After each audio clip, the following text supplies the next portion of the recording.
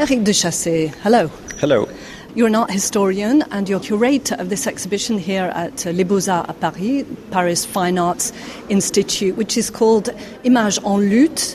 The clash of images may be what we meant, or the struggle of images or struggling images. It's mainly images that participate in the social and political protest from 1968 onward to the mid-1970s, and not images which are only illustrating something that's happening elsewhere. But are actually the product of a political struggle. They are the product of a political struggle, but at the same time they are fighting between themselves and they are participating in the struggle itself.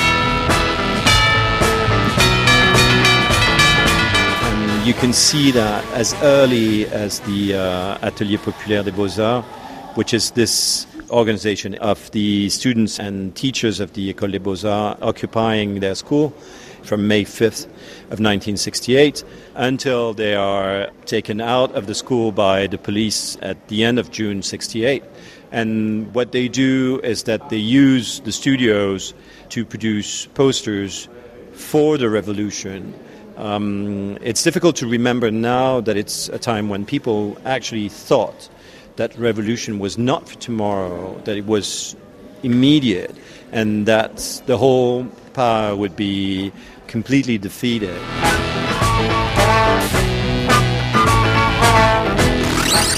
Here you see these posters done by people occupying the school to protest the power of General de Gaulle, going as far as showing him as a dictator, aligning him with Franco or Salazar or Petros, the dictators of Greece, Portugal and Spain, and showing him with his hand raised as if he were a fascist leader, to posters that actually denounce the state of the press at the time and the repressed aspect of the press at the time.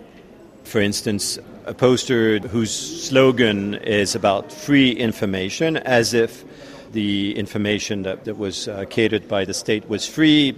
I mean, it's just a silhouette. It's extremely abstracted, blue on a white background, of a silhouette speaking in a mic, but with a blindfold, that free information is in fact untrue information. Some of the, perhaps the most famous of these posters involve the very graphic image of a factory with a chimney, and then the chimney is kind of transformed into a clenched fist. So in a way very much linked to the factories that were on strike. That was a key point, wasn't it, about this whole Atelier Populaire, the artists that they were working for the strikers. They were protesting in general, but they were also extremely concrete in their struggles, in the sense that they were asked by factory workers on strike to produce posters because there was no relay in the official press at the time, either the government press or the press from the parliamentary left movements. So you have posters that actually speak about the way the workers from Renault or from Citroën were occupying their factories.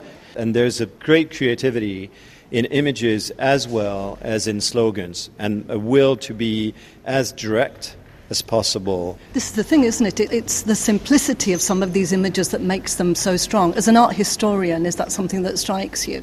What strikes me as an art historian is the fact that there's an urgency in the production of images that shows in the means chosen, which are indeed very simple, but then when you look at the images, in fact, they are very complex. Even the shedded factory of which you were speaking about with the fist is something that's combining diverse sources. So you have the typical factory of early 20th century with the sheds, which is coming from the Front Populaire 1936 imagery. And you have the clenched fist, which is a typical image of the Communist Party, but the way it's drawn here is more reminiscent of what's happening in the imagery of the Maoist movements.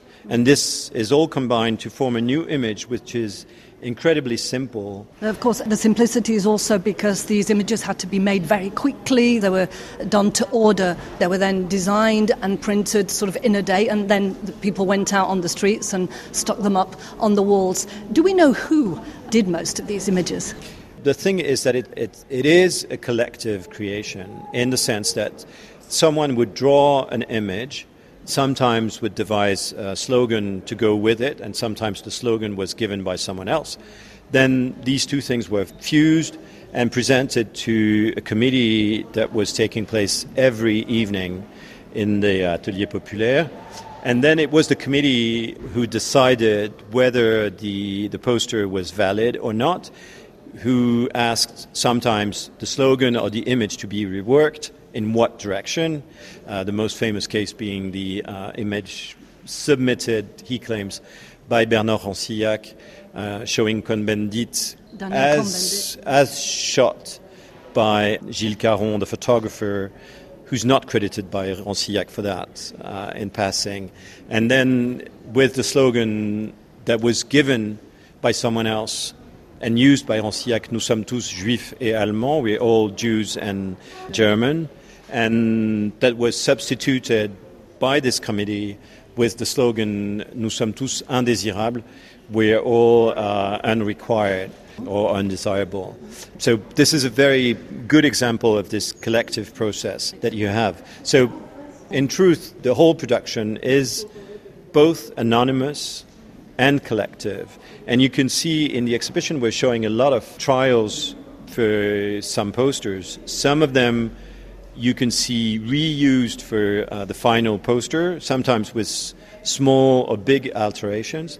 And some of them were just rejected. For example, we have a lot of trials which speak about the art world. All of those were rejected because the strikes were not primarily for the artists. The artists were at the service of revolution.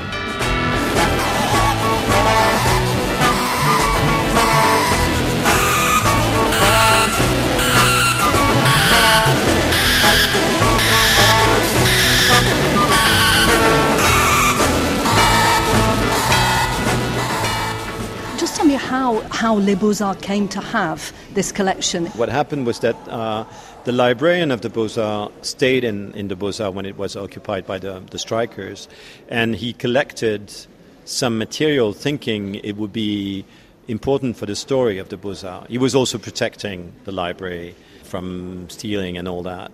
And then some of the people were actually participating in the Atelier Populaire kept some images with the idea that it was important to document this, and a little bit later gave these images to the Beaux-Arts. So the Beaux-Arts has, I think, the most complete collection of its own production. So you don't have, for example, here that famous poster, La beauté dans la rue, beauty is in the street, because it wasn't made here. Yeah, we just have what was made here, and it's on purpose. It's very rare when you can do an exhibition on the premises themselves, and it's the case here. The exhibition is at the Beaux-Arts. It's like 20 meters from where these posters were produced.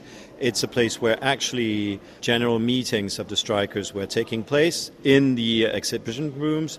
And then we go to with the exhibition towards 1974, which is another moment when the feminist and pro-homosexual movements were having their weekly meetings at the Beaux-Arts, and they were also expelled by the police. So the frame of the exhibition is actually from one occupation of the school, with a first invading of the school by the police, to a second occupation, much more partial, and then a second intervention of the police in 1974. Interesting. And at that time in 1974, though, was there also art being made in favour of gay rights and women's rights? Yeah, a lot of art was made that was also participating in that. Maybe not as important in quantity, but there was a very important art that was made. And it's been forgotten that it was made in a very politicized environment. Eric de Chessay, thank you very much. Thanks a lot.